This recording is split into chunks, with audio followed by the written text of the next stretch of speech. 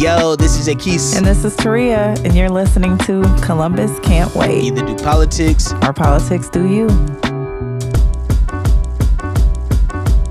It's super exciting to be back in the Dreamcatchers recording studio. I love it here. Yeah, I'm glad to be back. I'm not going to lie. Yeah, it's super homey, and I feel like when our guests come in, they feel welcome, and it's a great space. Professional, the engineers are amazing. So you know, it's crazy that you say that because every time after we're done recording, I always get a text like, yo, that space was incredible. I can't wait to come back. Yeah, hey, presentation is key, and they do a great job. So if you're looking to record something, audio books, music, your album, podcast, anything that can be recorded, you can do it at the Dreamcatchers recording studio. Facts. Asking the question why, critical thinking, I think that is important. And really, like, I mean, we're kind of deep into the episode and stuff now, but we do have we got Chavez moment here in the Dreamcatcher studio with us today for this episode of Columbus Can't Wait. And Chavez is a barber, and I think that, you know, that conversation even was like a microcosm of the way that conversations in the barbershop can go. Yes. Just in fact, like, you can literally talk about anything from like scholarly stuff to the tip drill videos, you know what I mean? And then everything in between. But I do think that is kind of, I don't want to say symbolic, but it is like indicative of the fact that we don't really have a space to just exchange ideas, regardless of if you agree, disagree with them. Besides like the barbershop, like I think that's probably one of our last sacred spaces here in our society and stuff right now. So definitely thank you for being on the podcast first and foremost. And yes, we definitely want to get into like some of the well, just what it's like, you know what I mean, the whole space. Season 3 of Columbus Can't Wait is all about black spaces in general. Okay. And so you know, that's the reason why we wanted you to come onto the podcast. I think, like I said, that the barbershop and the beauty shop is probably like our last frontier. Like that's like the Alamo, you know what I mean? Like this is the last sacred space for black folk and whatnot. And, you know, as a barber yourself, it's been in the profession for decades. Like you're kind of like a grandmaster of it, you know what I mean? Yes. So, but the barbershop is probably, for a black man, the only space that we've ever had to just be open, honest, organic, sincere, you know, vulnerable. The barbershop has been that only place that we've had because where you're not judged, where you don't have the stigmatisms and you don't have the expectations of that society has for the black man. Because the other place people would say is church, but the other place, you know, with so many other things that go on in church and judging, and you're supposed to be on your best behavior, and you know, there's limits at church. It's very respectable at church. You're supposed to be on your best, you know, like we talked about. You have earlier. to dress a certain way to even come in the door. You have to have that mask on. You have to have your church face on. Facts. In the barbershop, you come in and you just like, it's whatever, you know. I'm the president of this organization, this company, Fortune 5,000, this, that, and the other. But when you come in the barbershop, that don't mean nothing. Your name is still Ray. Everybody got to get a lineup. I have only been in a barbershop. Maybe I really like respect the space, so I don't be like trying to like, you know, like go with my husband and stuff to the barbershop. So in my life, I probably have been in an actual like barbershop where it was only men, probably like 2 or 3 times. And like twice I was taking my nephew to get his haircut. And I was like, do I need to like step outside? This feels awkward. Feels like I'm like encroaching, you know, on a really like sacred space. Your barbershop is the first one that my daughter's ever been to. Yeah. You know what I mean? Like when I came to get my hair cut and whatnot, like that was her first. And when we left, she talked my ear off the whole way home. So why did they have this? They had this up on the wall and this and that. I was like, yo, this is us. You know what I'm saying? Yeah. And I think that's probably like the barbershop. To your point about the unfiltered part, a couple episodes ago we had some folk from the Maroon Arts Group that came on. They said like, if you want to know how the streets are feeling, like, outside of like a big cultural moment when there's not hashtags, everybody's not talking about it on social media, where do? You go to the open mic. And I think that he left off a part. There's another place that you can go to hear what the pulse of the culture is, and that's the barbershop, the beauty salon. Yes. To hear what people are thinking about on the day-to-day type basis and whatnot. Organically, because the conversations just come up, and you just reveal yourself, because you don't have to, like, Brad, all right, I'm gonna be real. Matter of fact, you was cutting my hair when this happened. We did a segment a couple months ago, and it was on the news and whatnot. And my hair, like, I got locks and stuff now, so it was up in the ponytail. And I look ridiculous. You know what I'm saying? Like, bro, being in the barber chair is probably one of the most humble spots that you could be in, because you're in a state that's like, yo, I'm not where I need to be at. I'm coming into this chair right now to transform to be where I do need to be at. And when you get out of the chair, it feel like a sense of being like you're a new man when you get out of the chair. But while you're there, you're completely humble. There's nothing to. That's the only place where that's the one place where a black man is most vulnerable and most submissive. Yeah.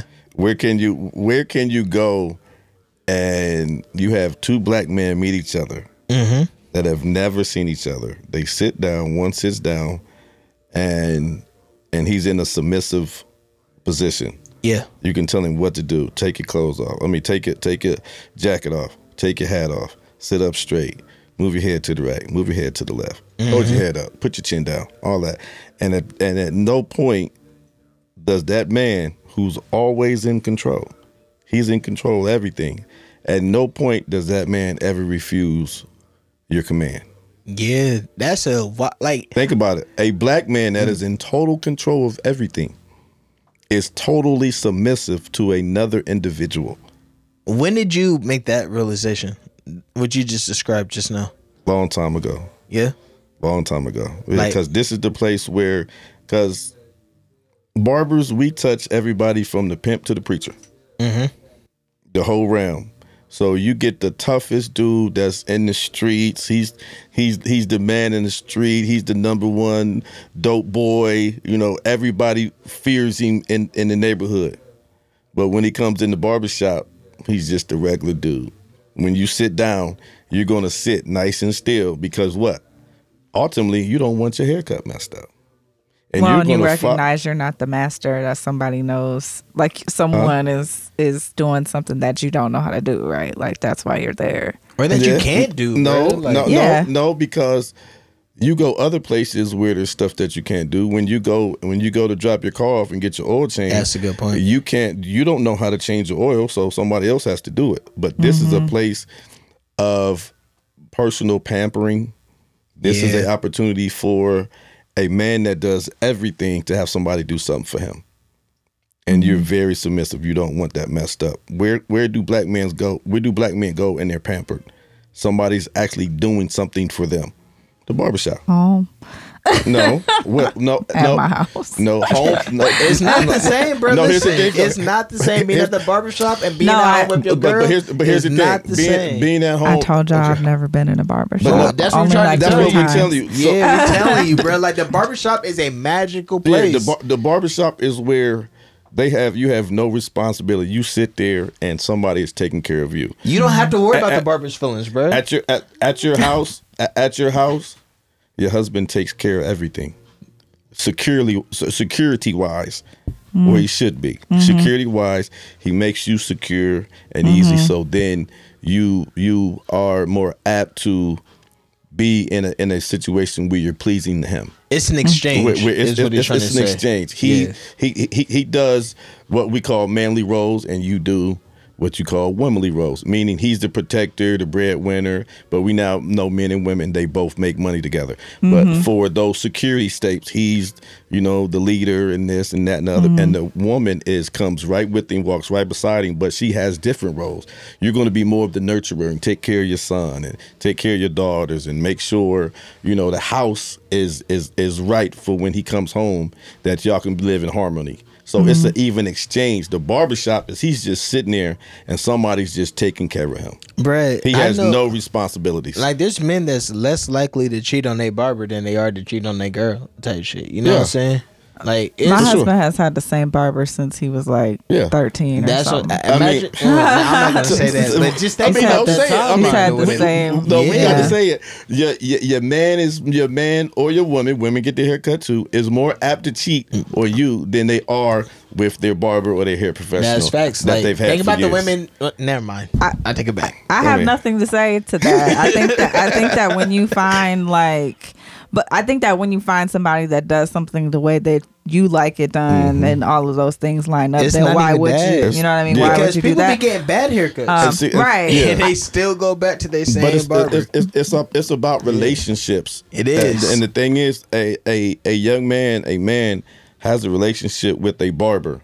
It may not be me, but he's had a relationship with a barber and a barbershop since he was 1 or 2 years old. Right. So when he goes into that situation, he feels more comfortable. It's like I will say one thing. Then he finds somebody that just can cut his hair. Yeah. He just loves it. The barbershop becomes the family. Yeah. Basically. Right. So I will say one thing. So like I do try to encourage like the men in my life to do things where they are pampered. So like go get a massage. It's like not the same. Go. Can I finish? Go ahead. I'm just commenting. Can I want finish? the listeners to know. Like to do all of those things where you're in a position to be pampered. One of the reasons why I think that again barbershops are magical and unique.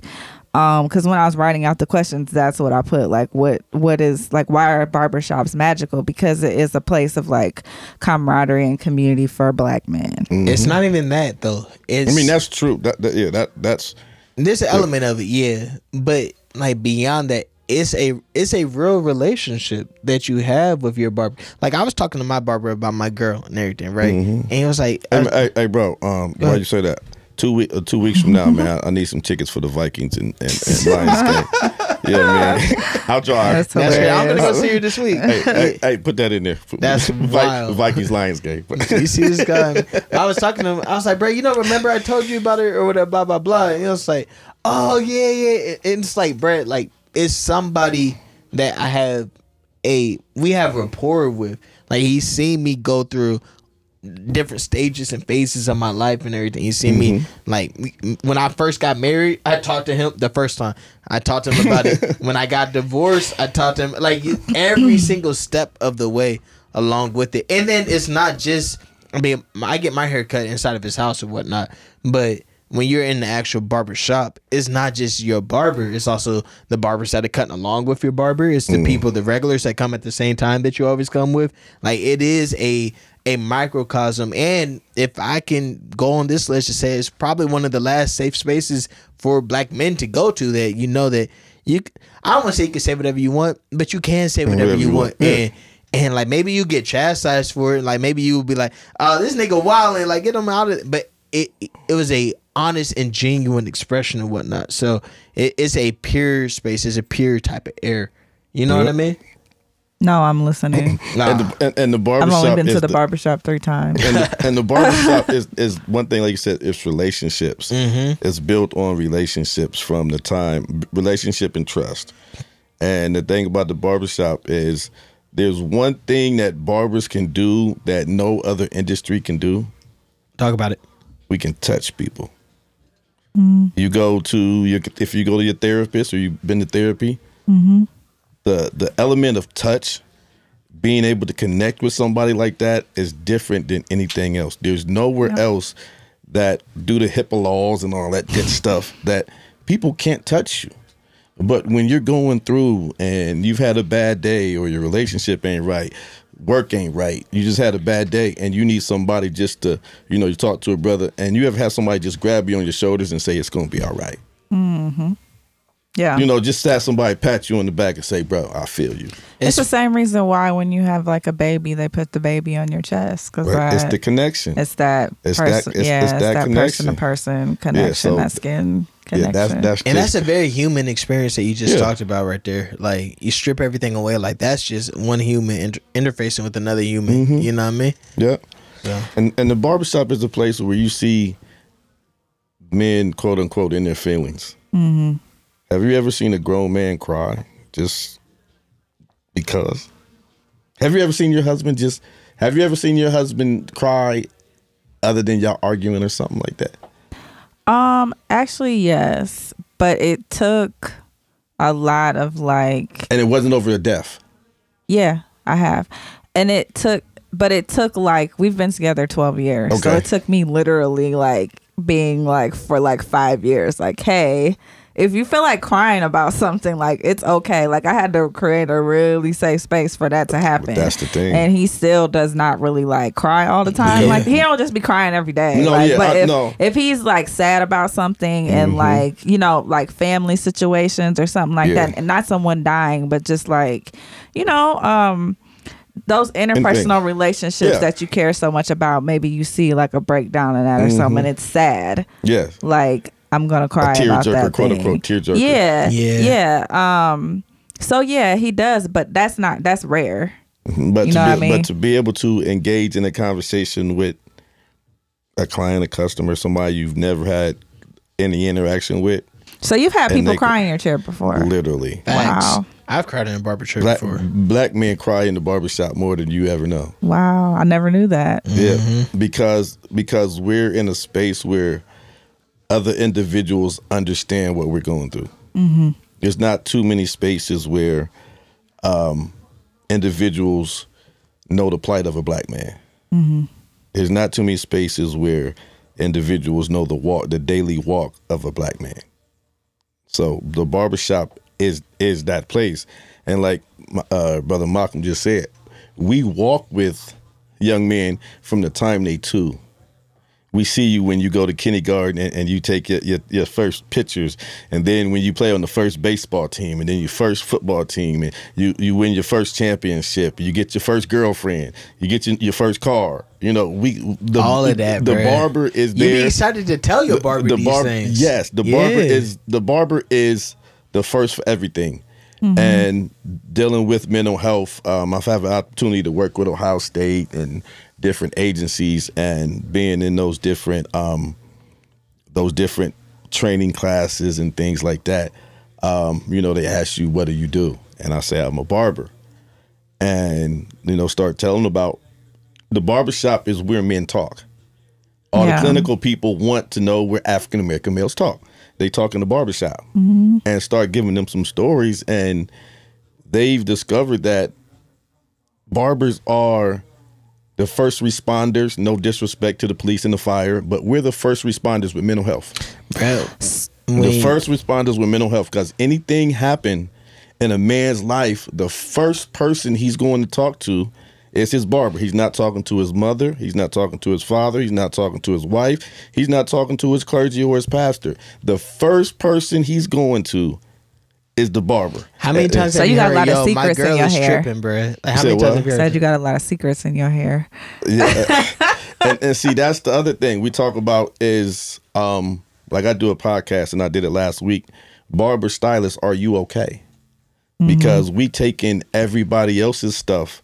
Yeah, everybody else's mental energy. Issues, along with our mental issues, and what are we supposed to do with that? So we got it. If I was to write a book on the stuff I know about murders and infidelities and embezzlements and bank robberies and you name it, I believe I've you. been told it. Like I believe you, bruh. But it was one of those, bruh. I just wanted to get it off my chest. Yeah, it's like a neutral. And they know if it's in the shop, and especially if you're in there one-on-one with them, that it's not going to leave the shop. And that's the trust that's built from that relationship when you're 1 or 2, that you can talk to the barber, and you know that your information is not going out to the streets. Why do you think that space exists? Like what do you, as a barber that obviously understands your role in the community, like, what do you think makes that role happen? You know, like how do we get to this? Like, my first barber is Mr. Inez. Yeah, I mean, he's Mr. Inez. Yeah. He passed and whatnot. Big Lloyd. Yeah, and Big Lloyd. He used to come in here too. You see what I'm saying? I used to be there. Me and Lloyd was in school together. Yes, sir. When I was in college, he cut my hair. Yeah. But like, how do you think that space even like comes to be? Because from historically, the barbershop was always the gathering place. So back like in, the civil rights days and when they were, fighting against oppression and everything, one of the meeting places besides the church was the barbershop. Mm-hmm. So that's where you came to get information that was going on in the community. You want to find out where the meeting is tonight? It's at the barbershop. You want to find out where this is going on? It's at the barbershop. It wasn't at the church. The church is where you went for your faith and going out to fight against oppression and all that good stuff. That's where you rallied your faith at. But when you rallied your people and you rallied your effort, it was at the barbershop. So that's always continued, that the black man knows, I go to the barbershop, and that's my safe space. The barbershop is the cornerstone of the neighborhood. Everything happens in the barbershop, good, bad, and ugly. It's been like that from years, all the way down from when, back when black men used to, barbers, which were black, used to cut noblemen's hair, and the noblemen would come in and tell them what was going on in the community and the government, and it stayed in the barbershop. That's way back in, ancient times. The barbershop was always the place to decipher information. So what type of responsibility do you feel as, because you got your own barbershop and stuff at this point, just to, I don't want to say curate that space, but how, do you feel a responsibility in making sure that this space is safe, or that it has a certain air about it and all that type of stuff? Yeah, that's the one thing, is to make the barbershop comfortable and family friendly. Yeah, I remember I said, I brought my daughter to the barbershop, and when you saw that she was there, it's like, hold up, we gotta change the music. This isn't appropriate for children. We make the barbershop comfortable for everybody. Of course, when it's just brothers, we in there being in our rah state, we got DMX on, we got that music on. But when the elders come in, we make it more appropriate for the elders, and then when the women come in, it's appropriate for the room. You know how they say, read the room. We know, and we got the Sonos, the little music on our phone. So when we see it's all brothers in there, and we in our Bravo, in our masculinity, and we see grandma coming up with little man, you can see brothers grabbing their phones to change the music, because we don't want grandma. We ain't here rah. It's all a respect thing. It's all about being respectful for this space. Let me ask you this then. My bad. No, I was gonna just say that I think that it sounds like codes about respect and stuff still exist. But people say those things don't exist anymore, and I'm like, well, it depends on who you're around. Exactly. I was raised still, I was raised in this generation, but I was also raised by older folks that taught me to respect elders. Yep. And those things still exist. It just depends on where you're at. Yes. And who's upholding them, right? Who demands that this needs to happen? Because all barbershops aren't family friendly. You find some that are just, you find some that are extremely, let's say, religious based. It's always some religious music on and this, that, and the other. But that's not realism. Even though you may be a person of faith, sometimes you're not in a faithful mood, and you need somebody to talk to you crazy and get you back to reality. But it's just that then you have some that are just totally gutter, where the barber is cutting with a blunt in his ear, and somebody's out back smoking weed, and over in the corner they shooting dice, and it's just not conducive for positivity. So, but mine is always, my dad was in my shop. I was always keeping respectful for my dad and for my mom to come in here, and I'm a girl dad like Malcolm. I always wanted to be where my daughter could come in my barbershop. So it sounds like you were very, like you said, the word curate, that you were very mindful about making a space where it seems like people can come and if they have something heavy going on, clear their mind. Was your shop always like that? Were you always a barber like that? Because I know you're called the mental health barber. When did you know that was it from the moment you started cutting hair, or was it after person sat in your chair, did you know that there was a lot of black men who had nowhere to turn and were struggling mentally? You're a black man, so obviously you know that. But when were you okay, I'm gonna take this upon myself to be that guy? Well, I'll give you a instance. I was in barber school, and I was cutting a young brother, and we we were just talking about people gambling and people being in church and this, that, and the other, because we were talking about, I think we were talking about going to the casino. And the brother that was sitting there, he had his grandson getting cut in the barber next to him. And he was talking about, you guys shouldn't gamble, and the word said this and the word said that. Like, bruh, you ever played bingo? You ever played the lottery? That's gambling. And so we start talking about, well, you got to speak positivity into people and this, that, and the other, and y'all not doing that. And I said, brother, you know what? You're a preacher and you preach in a pulpit. But this chair right here is my pulpit. I touch more people than you will ever touch.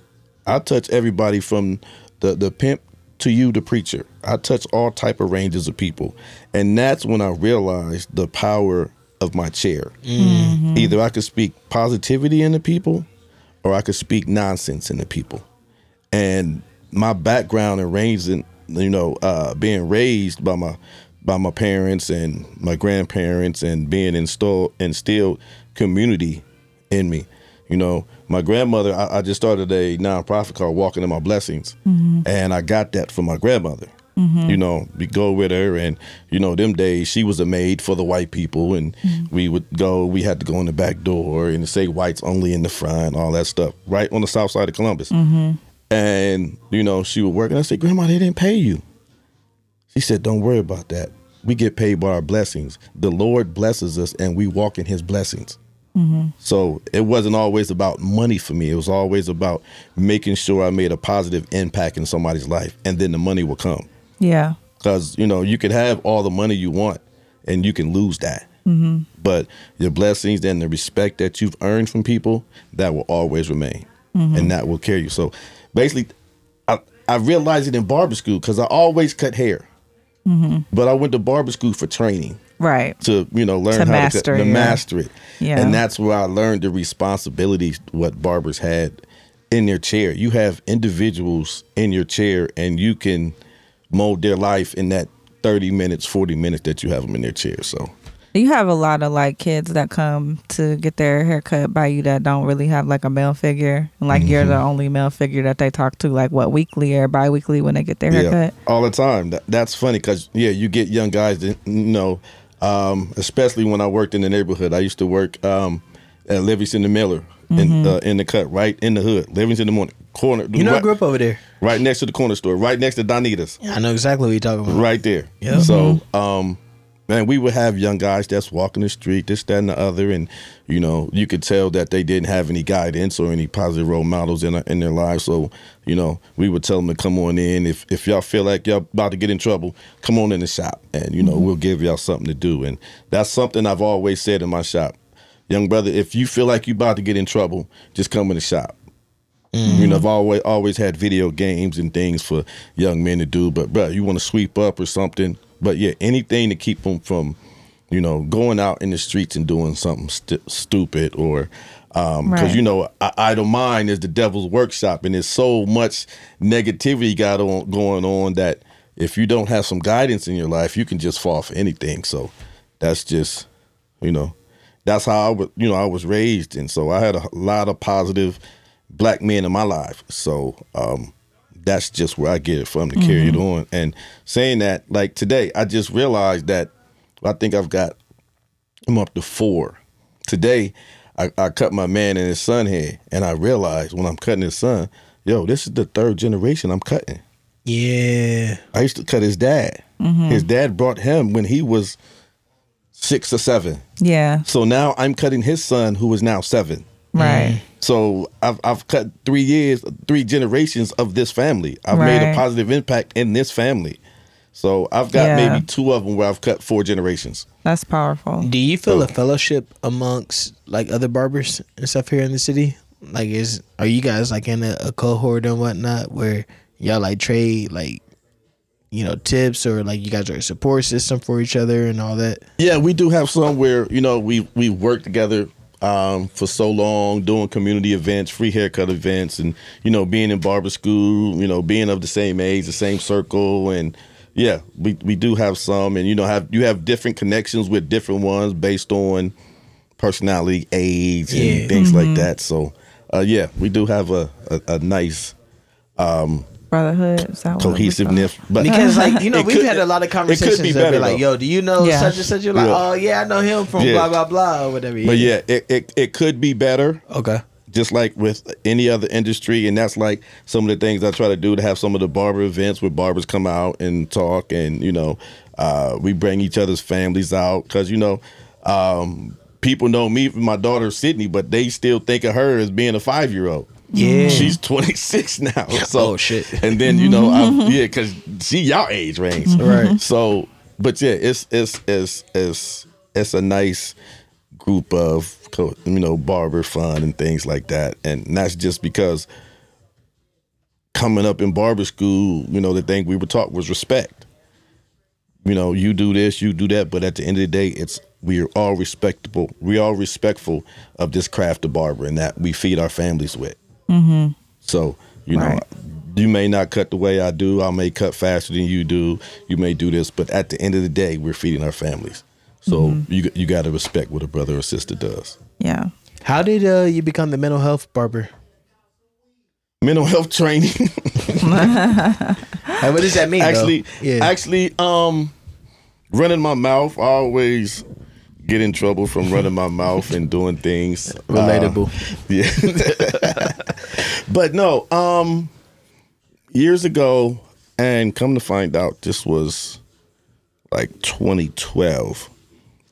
Where we would just have conversations in the barbershop, and I'd be like, "Yo, we need some clinical help. We need somebody to, you know, this shit too much, bro." No, it's not. It's too much. It's basically brothers is asking too many questions. We don't have, and we don't have any answers. Okay, because what happens is men come into the shop. And they open up. They open up all their troubles, all their pains, and they put it on us barbers, and we're supposed to help them get through it. Yeah. And 9 times out of 10, you can say, "Brother, I'm sorry. I'll pray for you. Call me if you need me." It's like you signed up to give a fade today. And I signed up. I signed up for you to get a haircut, but I'm helping you with housing. I'm helping you with your relationship. I'm helping you with your finance of your car. I'm helping you with legal problems, everything. I'm helping you with everything. So what happened is,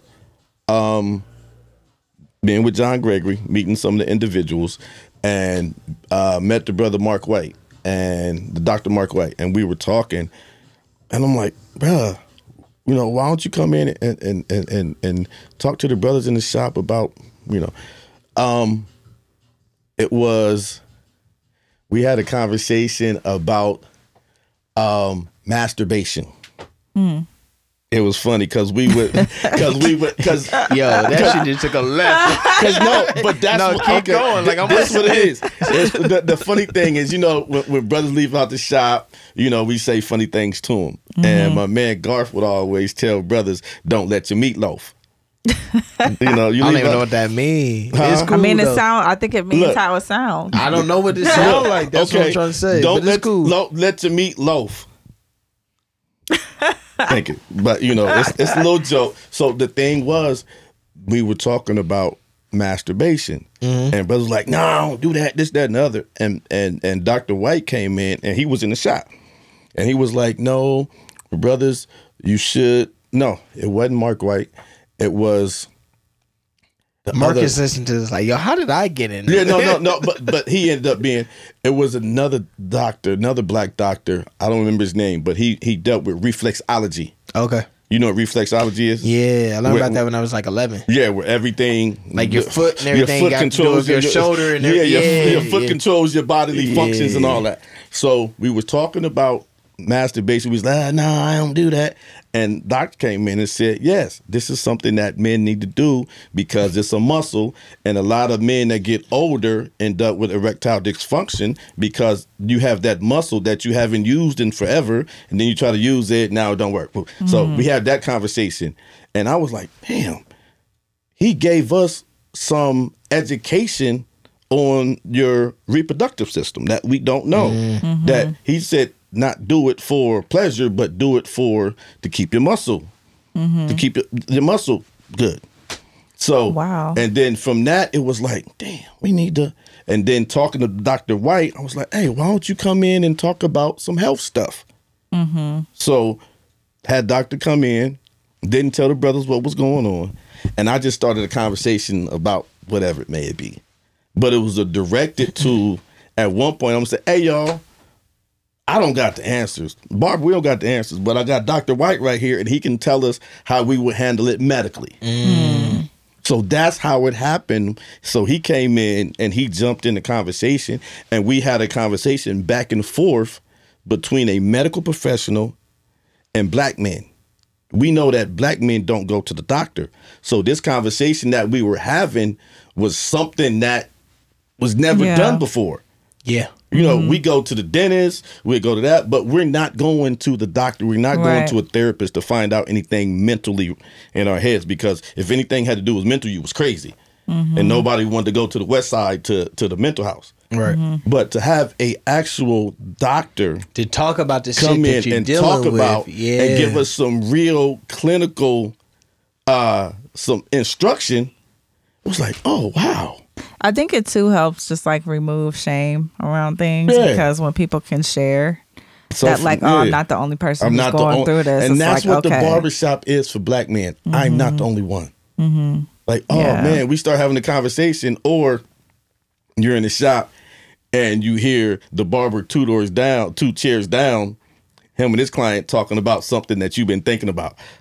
Like, oh snap, I ain't the only one. And then you join in that conversation, because in the barbershop, it's an unwritten rule. If I can hear you, I can talk about it. And that's what I was going to get to earlier. If I can hear you, I can talk about it. It's at the Coliseum, bro, being in the barbershop. Like, yo, every idea, like, fend for itself or whatever. You say it, somebody might hear it, and they may say something about what you had to say. And then all you can do is, like, stand on what you believe in or, like, what you feel. And then, like, you under the scrutiny of everybody else that's present and whatnot. So. But, yeah, and you know, say it's scrutiny, but a lot of time it's camaraderie and upliftment. Well, I say scrutiny and positively. Like, I think the scrutiny, like, that's like, it's iron sharpening iron. True. It's like, I'm challenging you, like, yo, I'm asking you questions like, yo, that don't make no sense to me. But so you can does accountability happen too? Like, does it be like that's wrong? That's what I'm thinking about. Okay, I think it's like, yo, that's I can ask you, yo, what does that mean, bro? You saying that shit don't ride with me. What are you talking about? And like, now you got fight or flight type thing. It's like, nah, this is the reason why. And now you have a dialogue. Exactly. And if you can't defend some shit, how do you know you really believe it? And what happened and what happens in the barbershop, you have a dynamic that doesn't happen anywhere else.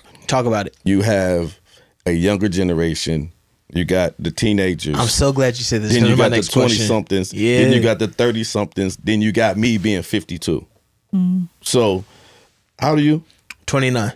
How do you? If you're 35. 35. So, to me, you're my daughter's age. You were in high school with my daughter. So, we're on... Maybe.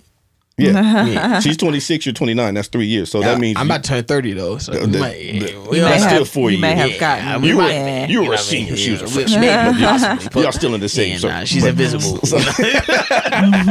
But yeah, so that's just, and in our community, that's a problem. Is the generations talking to each other. Generational gap between the communication. You know, and that's what I was going to say to you. In the barbershop, that dynamic is just crushed, because you get the OG, and then you'll get the dad, and then you'll get the son. So you've got three generations. You got three outlooks on one situation. And everybody has a seat, too, to talk about, yo, your word is just as valid as mine. I can tell you where I'm coming from. And, like, that's before we started recording, I was giving you, like, flowers and whatnot, just talking about, like, you're older than I am. You see what I mean? But I felt the first time that I heard you talk, or maybe it was the third or fourth time I heard you talk, I was like, yo, he's clearly done a lot of work in terms of just evolution. He doesn't talk like other 50-year-old men. Like he's worked through some things or whatever. I've been connected. Y'all be tripping sometimes. But I've been a barber. I'm constantly connected to the community. So that's the question I want to ask. I'm constantly connected on what's going on and what's changing and how. Have you seen an evolution in the barbershop? And far as like, I mean, even just like socially, like, have you seen like progression in the way that like the people that come to the barbershop think and talk and like their understanding of the world around them? It's not the people that have changed, but the technology has changed. What does that mean? So the information information is rarely at your hand right now. When I've started, okay, just an example. If we're having a debate on who's the best in a sport and has the most yards or whatever, you pull up the stats right on your phone. 15 years ago, you just going off of what you thought. Such and such got more yards in this year, and they got more championships. But now you start that conversation, it's somebody over here with their phone talking about, hey, Google, who got the most championships? So like, the technology driven conversations. I'm gonna give a very specific example, and this is something like that I remember that this made me look at you even differently because it was something that you said unprovoked and whatnot. It was talking about like growing up. For me, homophobia was like a huge thing, like out in the community and whatnot. You see what I mean? Like it was everywhere that you went and whatnot. And like I remember you said it was either in a meeting or in the hallway. It's like, yo, like we gotta like stop and just look at, you know, like just because somebody has like these preferences, that's not any different than yours and whatnot. You're not supposed to treat them any differently. And I had never heard somebody 50 plus say something like that. Yeah, and what was the conversation? But basing how you treat someone because of who they sleep with, it's not right. That's facts. I don't care. When we leave here, I don't care who you sleep with. I respect you as the black man that I've seen you be. I respect you as the father that I've seen you to be. I respect you as the worker, you know, your work ethic. I respect Some you. Some people say I don't work, but you know. Yeah, you know. I respect people for who they are and not what they do. Okay. As far as the sexuality thing, but if you're an asshole, you just have bad character. Hey, I'm not messing with you. But yeah, no, I wasn't going to comment on that part. Yeah, but I have heard a thread of like there being a very clear juxtaposition between like church and like the barbershop. And that's a good. I think that like there is a situation there, right? That like I think a lot of us as black people have been raised in the church. And so I think the idea of like men at your age, like this idea of like I have to judge somebody based on who they sleep with because this is what I was taught in church is like something that they're still like carrying as like an ideology, and it seems like you've moved past that and said actually that doesn't have anything to do with me. And see, here's the thing: when you do that, it depends on what church you go to. It does. Now, if you deal with Catholicism and you're a Roman Catholic, it's based off of sexuality. Shit, even if you're not a Roman Catholic. But it's based off of sexuality. Well, and even now there are some churches that are more inclusive of people, but sometimes I still hear the messaging of, well, this is what the Bible says about this thing. Yeah. And so I think that like that when we're talking about generational gaps, like I think our generation and the generation behind us is less concerned with like stuff like that. And that's what like I was asking like the evolution. But I think that you answered that well when you said that everybody inside the barbershop has equal standing. Like everybody can present as themselves and like, bruh, when you got the floor, I mean you have to command the room though. Oh like, Some like people, you can't be timid and like, yo, niggas is gonna overtalk you or whatever. But that's where you learn. The barbershop is where you learn that courage to stand up and stand on your statement and on your principles. That's facts. Because you may come in started that little timid guy, but in 3-4 years, you know, you're controlling the room. Yeah. So you learn and grow in the barbershop. And yeah, that whole sexuality thing, I'm gonna leave it alone. That's just crazy, basing people off how they use their reproductive systems. What gaps do you feel like are still out there when it comes to black men and spaces for black men?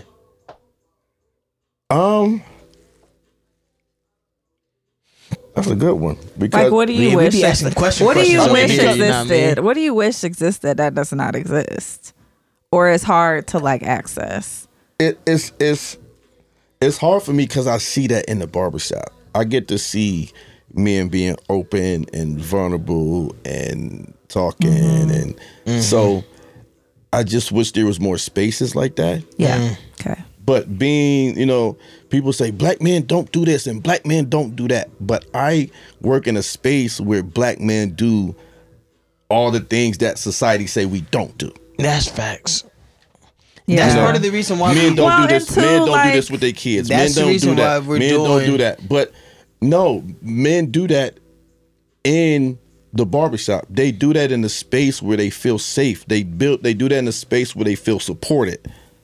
And when I hear stuff like that, the reason why we did this season of Columbus Can't Wait is because of the belief that this doesn't exist. You know what I mean? It's like, bro, black people exist outside the black church. You know what I mean? And I was raised in a black church. Taria was raised in a black church. We was raised. Raised. No, raised. Okay,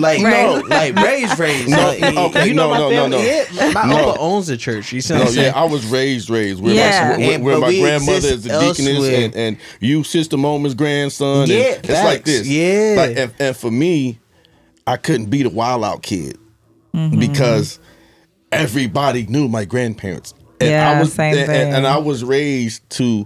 I didn't want to tarnish the Moment name. Yeah. I didn't want to be that one. So here's what I had to do.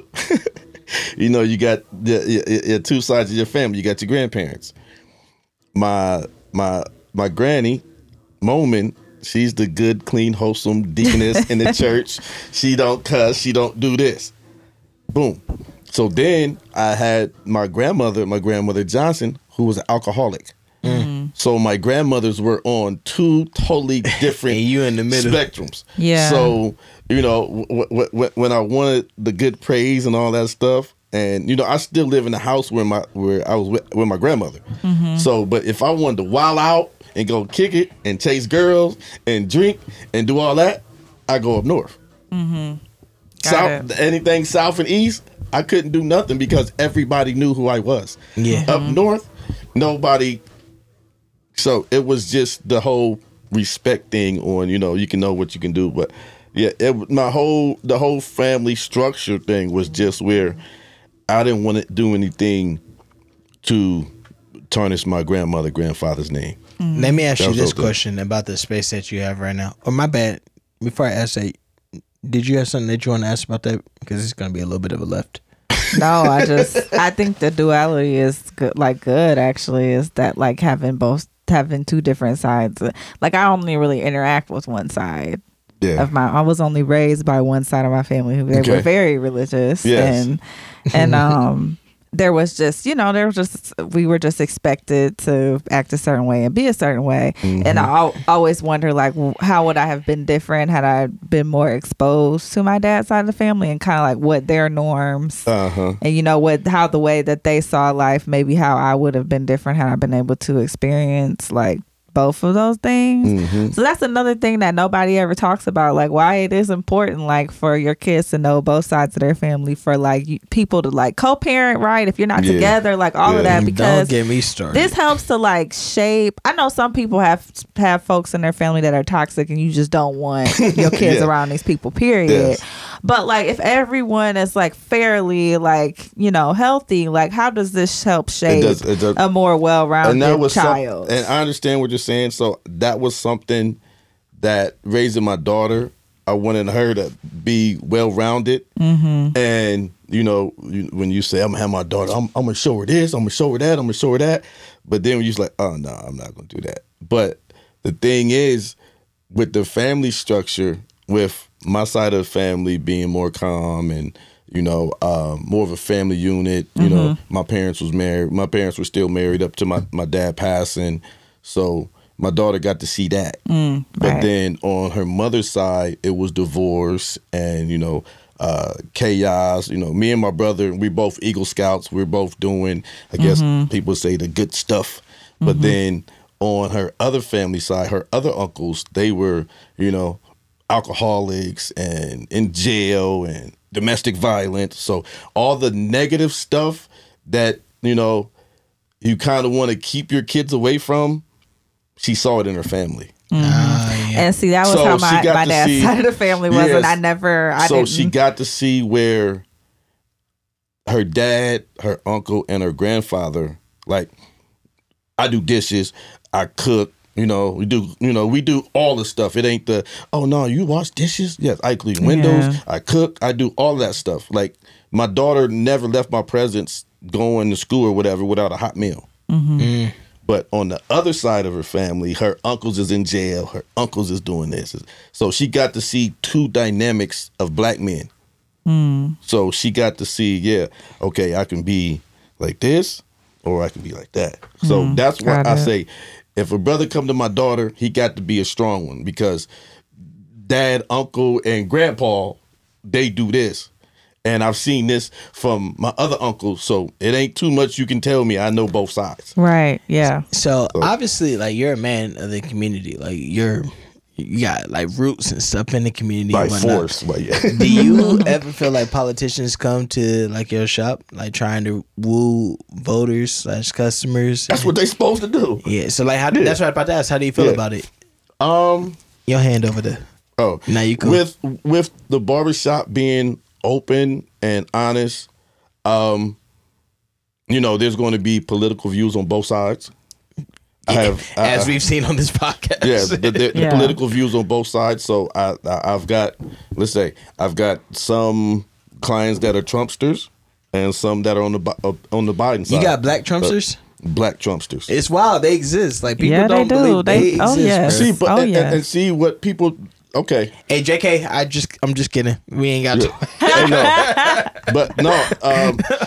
He's like, I don't want. What are you about to tell me? and a lot of and because and why is that? Because individuals like myself who are entrepreneurs, self-employed, the financial views of the Republican Party are more beneficial to me. Nah, we're not talking about the Republican Party. We're talking about Trumpsters. It's a difference.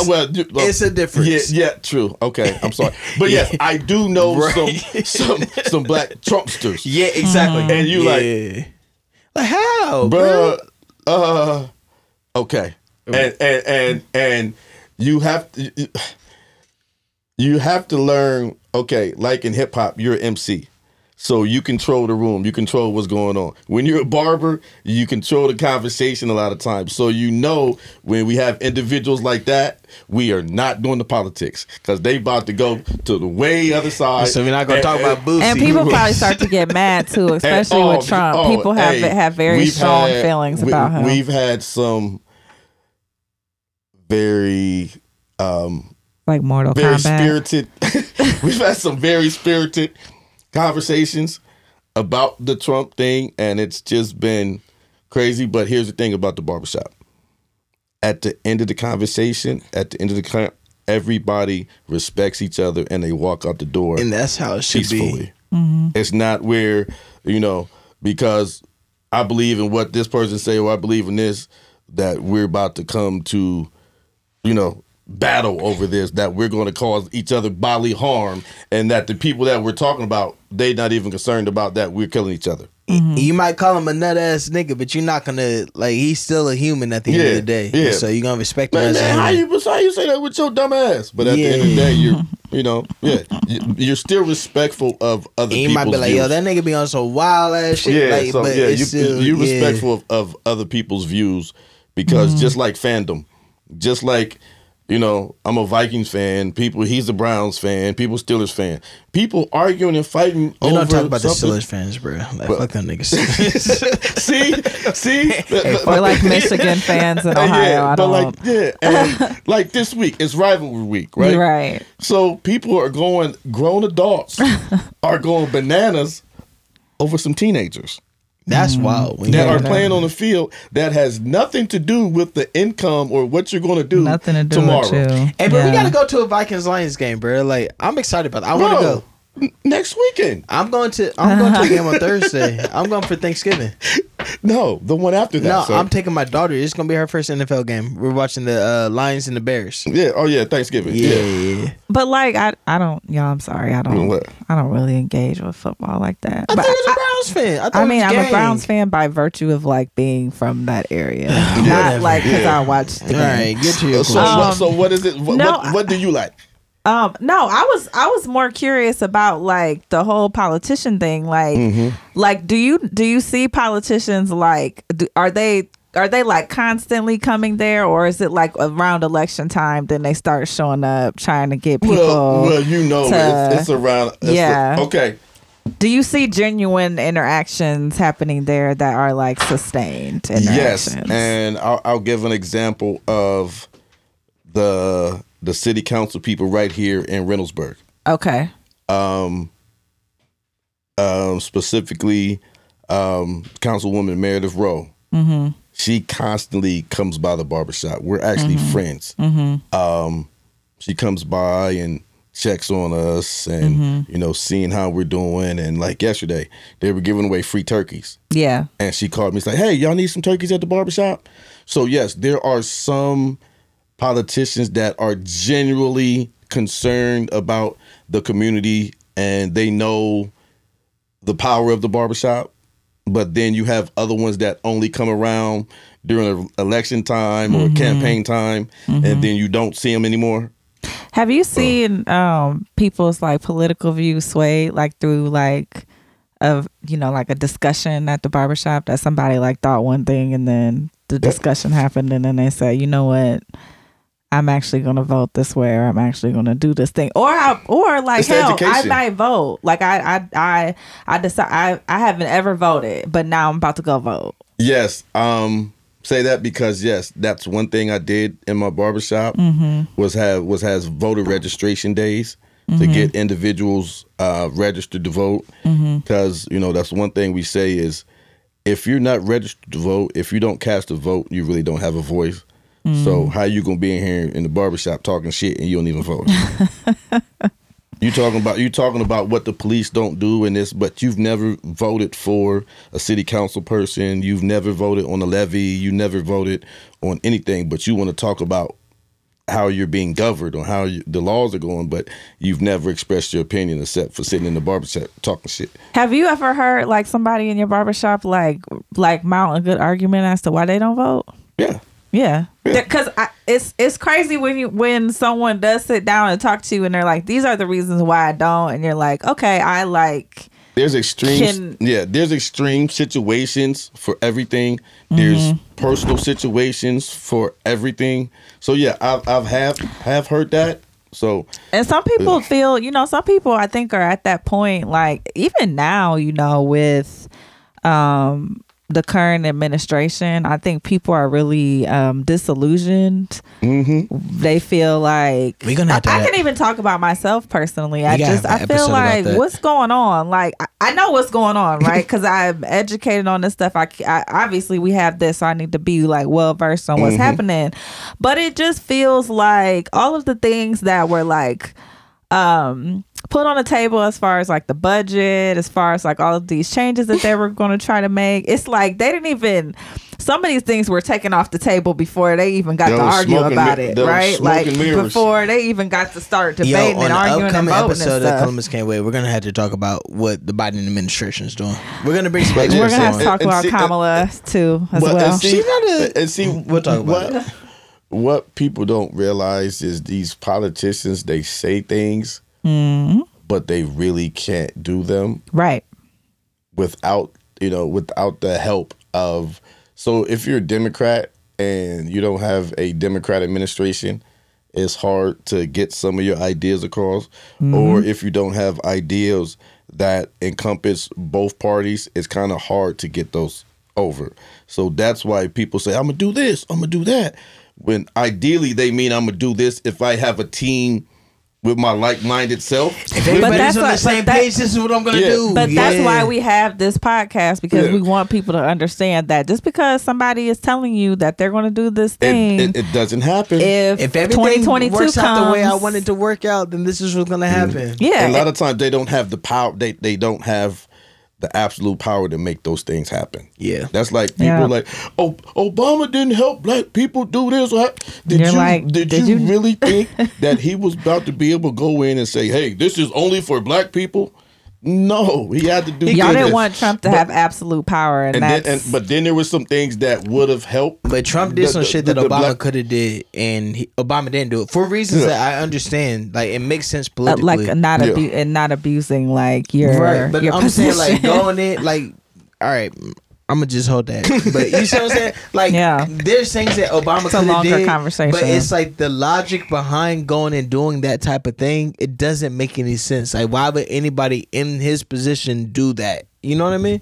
Yeah, I mean, I think he did all of us a favor by being somebody that was very like even keeled in terms of the way that he I don't like know if all of us. Well. Yeah. I think when you compare those two together and just if you're just talking about like leadership skills and how they kind of like logically like he was the type of leader that we want all of our leaders to be. He was presidential, like he led from diplomatic. That and diplomatic, yeah. And so now we find ourselves in all of these situations where like our diplomacy. But I think that Biden's been very diplomatic though. I think Biden. I think. This is a whole. And we're gonna talk about it. We don't even have time to talk about this. Let's not even talk about it. Yeah, that's a whole different situation. We're gonna bring some experts on to like kind of just discuss all that. Yeah, because that's a whole so different look forward situation. To that episode. Because you got Biden and then you got Harris, and if Harris speaks out, she's being too assertive. But if she doesn't speak out, she's being too submissive to the president. So yeah, there's rumblings about they're kind of that's a real thing. But you know okay, but do y'all think that Biden brought her on because he know he's not going to be able to make the whole thing, and he wants somebody else of like mind like that, or I think all these old people. We got one thing we got to do is get all these old people out of these offices why are you with these old ancient ideologies. Right? Holding on to stuff that is no longer like suits us as a society. True. In the way that we move as a society. True. But I think that Biden, I think that obviously from a strategic standpoint, to win that, that black vote, that like 90% of like black women voting, they thought strategically like they should have, Kamala in that seat. But from what I've read, and this is all from, they say that we talked to a source, that she is not being outfitted with the kinds of like assignments and material to really like position herself as to build a resume. Yeah, and then to like go and run in 2024. So now there's this conversation around, okay, well, should she be the person that gets the nomination? Because they know from the jump who we want to get the nomination. All these people can come into the pool, but this is the person that we want. So now I'm hearing that now that's kind of like, oh, that's up for debate, right? It might not be her because everybody didn't want her. Well, that's true. Right from day but one. I think everybody didn't want her. But I think that if that was like their strategy, then why not put her in a position to have like a successful, visible, why vice presidential run? Well, I obviously know why. But I will say this. Why would they do that? I will say, why did they use her? I will say, right. I know why, but I will say for this. Our listeners, the reason why is because she's black and she's a woman. Like just to be clear. Yes, absolutely. Yes. But I also I have fears about I do have fears about there being a possibility of like Trump being president again in 2024. Like I would not be surprised if Can I just say for the record right now, it's November 2021 that if Trump becomes president again, I think that this is a safe and responsible thing to say. Like I'm preparing myself now in 2021. The world's not over. Like there's still hope, like moving forward and shit. So I just want to put that out there that if that were to come to pass, 2024, that it's not doom and gloom and the world's over. and everything. I don't think it's doom and gloom because not one person can end the world. But Yeah, I think socially and culturally where we're standing like we're so divided. Socially and culturally. I worry about that part of it. I feel like we're already there though. And the problem that I got with we can go even further. The problem that I have is that the opposition of Trump, like they think that they can just go and put him up and say, yo, you don't want that guy in office and everything, blah, blah, blah. And that's good enough. That's enough of a campaign. Like, nah, bro, like you gotta come with more than that. And I agree with you. Black people have survived through everything that the world can possibly throw at us and everything. And we will continue to survive. But I just like these gun laws, these open carry laws, these voter restriction laws, all this stuff is it's not an in-game type thing. Now, were y'all surprised that the Rittenhouse guy got off? Was surprised? No. Come on, man. We black in America. Come on, now. When the president said, "I could walk down the street and kill somebody and not go to jail for it." Do you remember when Trump was running for office and he literally said that? Yes, he absolutely said that. And that just what happened. The guy, he was walking down the street, killed 2 people. I knew when I saw that jury makeup. Yeah, it wasn't even. I'm just talking about the fact that Trump said that. I didn't even think it was a jury for real. It was the judge. It wasn't the judge either. It wasn't to me. The jury has to be the person that the people that caused the case and the jury. Bro. I think before you even got into the courtroom, it was the prosecutor, bro. I don't think the prosecutor really wanted him to go to jail. Like I don't think that he put forward the right type of case to send him to jail. Well, if he did, then they wouldn't have put murder charges on him. No, they tried, but the judge. The judge tied their hands so much. They didn't put unlawful possession of a firearm on him, bro. Like because that was the most convictable charge that he had. Like if we're being real, just looking at the evidence and all the circumstances around it, the most convictable charge that he had on him, they didn't even bring it to the table. You know why? Because the judge. No, it's before the judge. The judge took it out. No, that was before the judge. Yeah, but that was one of the charges that they couldn't have. No, they could have had that one. They just at the end of the day, he had a better defense that was malleable and and seemed like it made sense to was the whole jury right? I don't think it's about that though. I mean, it is though. Like it is ultimately about that because they're the ones that make the decision. They're the ones that made that decision. That's why they put him up there crying and shit because that was all orchestrated because they wanted people to see their kids. But it wasn't a race thing though for this one. Like in my opinion, I don't think a white boy killed a black boy. He didn't kill no black people. He killed some white people in the name of white supremacy. He killed white people. The Proud Boys. He killed white people. So I mean, he did, but it's in the name of. He came there. Yes, he came there too. Bro, that's what I'm trying to say. And I'm not saying that but these white people, were fighting for the cause of a black person. They were fighting for the cause of a black person. And historically, we've seen what happens when that happens. Bringing a gun to the scene and stuff in the first place. But he shouldn't have even been there. Okay, let's go farther than that. What about his mom that drove him from another state? She should be culpable for some shit too. Exactly. He's an underage. Yes, she absolutely should be culpable. And that's what I'm saying. But at the end of the day, they didn't bring those charges though. They didn't bring nothing to the mom. He couldn't be prosecuted for some shit that he wasn't charged with.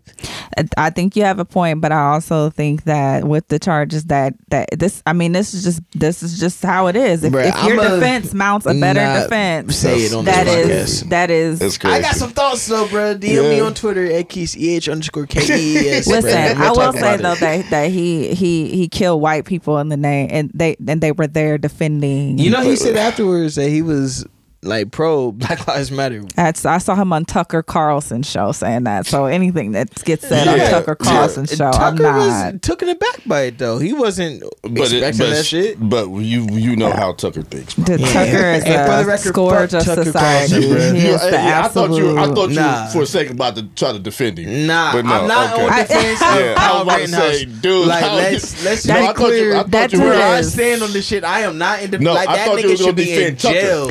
He Fuck Tucker, bro. That nigga should be in hell, bro.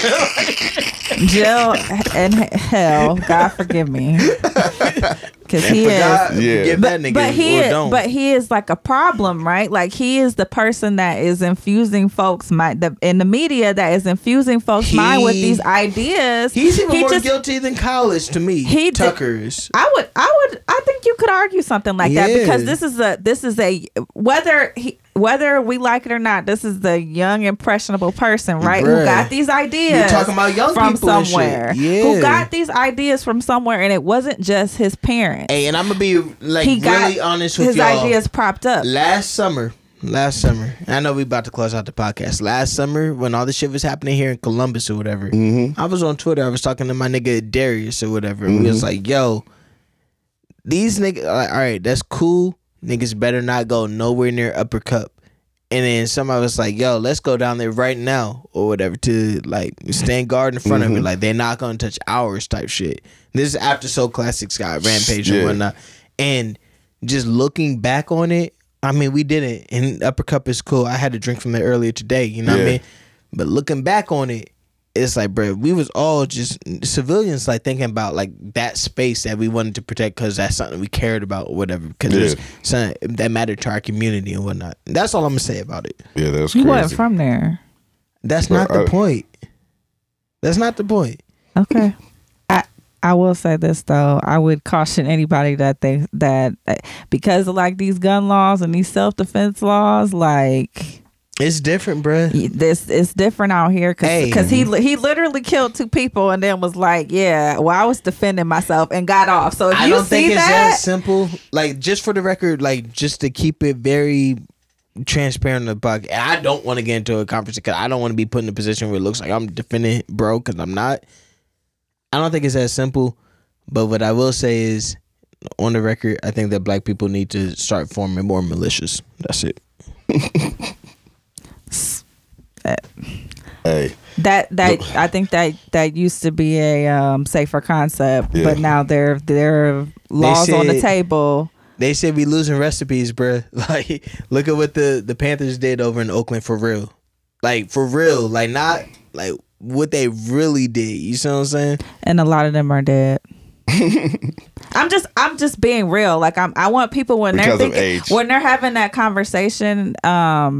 I want people to understand like what the stakes are. Like literally, again, with these self-defense laws and gun laws that are changing and have changed.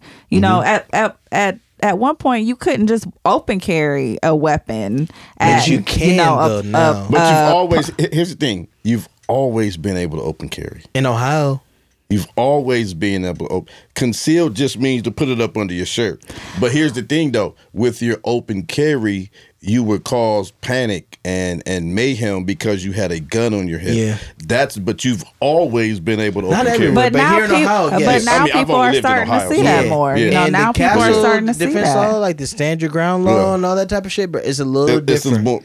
Because some years ago, before the whole CCW thing here in Ohio, we went to Indianapolis for the Circle City Classic. Mm-hmm. And after the party, me and my man, we went in Burger King, was getting something. And so we standing there. You know how Burger King was made? They had the line, so you came through the line. And we're standing right in the front about to order. Mm-hmm. And this probably at least 15 years ago, maybe longer than that. And we standing there about to order, and these 2 brothers walk in with guns on their hips. I'm from Columbus, Ohio. Brothers walk in the spot with some guns, some things about to go down. Mm-hmm. So I said, bruh, we out of here. We spud and we walked out and we left. And it was a thing like, they was like, and the people was, we were really there, really about to order. Mm-hmm. And she was like, y'all not gonna order? I said, y'all see these dudes in here with these guns? But it's more of that's normal here. Yeah. I'm from Columbus, Ohio. And brothers walking in with guns, something's about to go down. And that's what I mean. We left out. That's what I mean, that this is going to be more of a commonplace thing that you see. But that's the reason why we need to be more proactive and educated about all of this shit. Mm-hmm. Oh, and absolutely. We ain't got enough time. Like, that has to be like an episode to talk about gun laws and everything. Yeah, I Like, we're texted gonna you the have other day and said that. I think we absolutely should See, have but an these are episode conversations about that we have in the barbershop every day. Stuff Facts. like this. Shout out Because to it's the black different. Kyle barbershops. Rittenhouse open carry and the AR-15 is different than Dante open carrying, and we saw that that literally happened in Columbus. A kid got arrested at a protest for doing that, and he didn't shoot anybody. But They that's the said, "Oh, difference. let's search your car. Oh, we found stuff in your car." And here's the difference. There's a difference between a white barbershop and a black barbershop. Oh, that's fucking facts, bro. The I should have cultures told that- this story on this That's the podcast, bro, difference. about the time I got my hair cut at a white barbershop. Yeah, it's totally. I'm curious about why that happened, but it's totally different. No, Oh my god, bro! No. I had a hat on. Like it was all bad, Yeah, man. just I had the a court whole- case down in Lancaster, I want to say, and I had to get back to Columbus Yeah. for like an award ceremony, and I stopped at in Lancaster. Don't worry about it. I stopped at You was in Lancaster. he was in Lancaster, Lancaster. what's the It's chain? Lancaster. The barbershop chain. Best cut. Was you at Supercuts? Yeah, super. Oh my God. Yeah. Wow. Fiesta, Bruh, I Supercuts. said, yo, can y'all cut? Can y'all give me a fade? No. And she was like, yeah. And then she brought out scissors. I was like, oh, this is going to go bad, bro. This is going to go You should have got it right then and there. Yeah. Oh, my Yeah, God. I should have cut my whole shit off, bro. You should have just cut it all the way off. Yeah, but that would've been better off with the baldy. Far as the demeanor, the conversation, all that is totally different in the black barbershop. That's facts. I would have. Hey, but they be giving you wine and shit at the white barbershop still, bro. Like, I feel like y'all kind of got to step y'all game up, bro.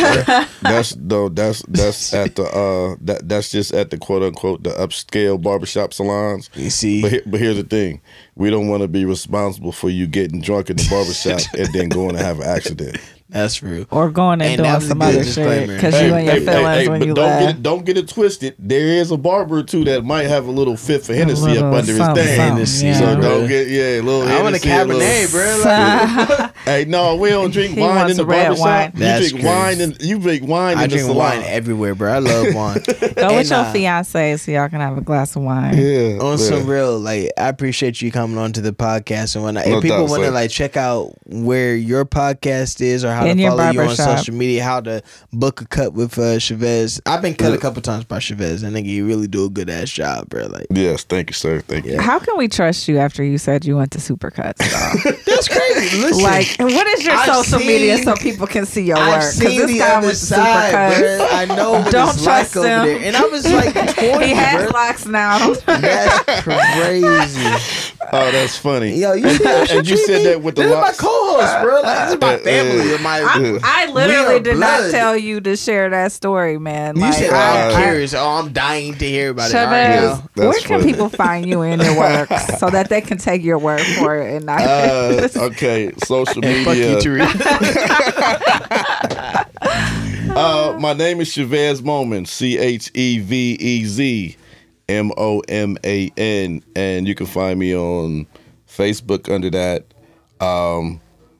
You can book appointments at my name, ChavezMoman.com, www.ChavezMoman.com. Instagram is Barberzone614, BARBERZONE 614. I picked that name because when you're the barber zone, when you perform at your highest peak, your maximum potential, what do they say? You're in the zone. He's in the zone. He's in fuego. He's in the zone. So when you come in the barbershop, when them clippers come on, the only thing that matters is that person in the chair, and you're at your highest. So you're in the barber zone. So that's the name of my shop. If you want to check out my podcast is In the Barber Zone. Just search it on any of the podcast platforms. You can find my show at barberzoneradio.com or barberzonepodcast.com. So, All right. Shit, Check we it out. appreciate you, man. Thank you I so much for appreciate everything you you do guys. out in the community, man. I like talking to the young Thank people. you. the young people, man. The young I'm folks. fake like, young. You fake. young. You said something. That's great. I am. I like people really be thinking I'm younger than I am. Facts, but I'm bruh. like, you're just not looking I close thought I was enough. You older don't than see you. my gray baby hairs. They starting to. Oh, she got her great It baby was COVID, hairs. I think. I think COVID stressed me out to the point where because my hair was like all Niggas love black. blaming COVID. No, for I everything, swear, bro. I didn't have COVID any is out for grays. everybody. Yo, what's wrong with you? You know, Yeah, COVID be bro. out here, bro. Like, You know, COVID, bro. But you I can't know, even. my skin's still holding on, so I may be black totally don't gray in crack 5 unless years. your name is. Yeah. Black don't crack unless you don't use no shea butter or lotion. So. That's crazy. All right, we out, man. We'll talk to y'all next week. Peace, y'all.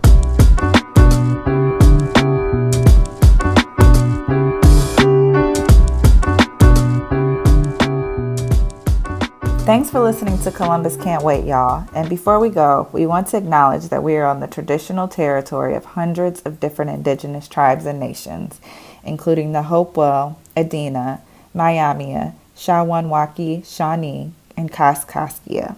Indigenous people are still here, and we want to acknowledge that we are on their land and recording this podcast. Have a good night, y'all.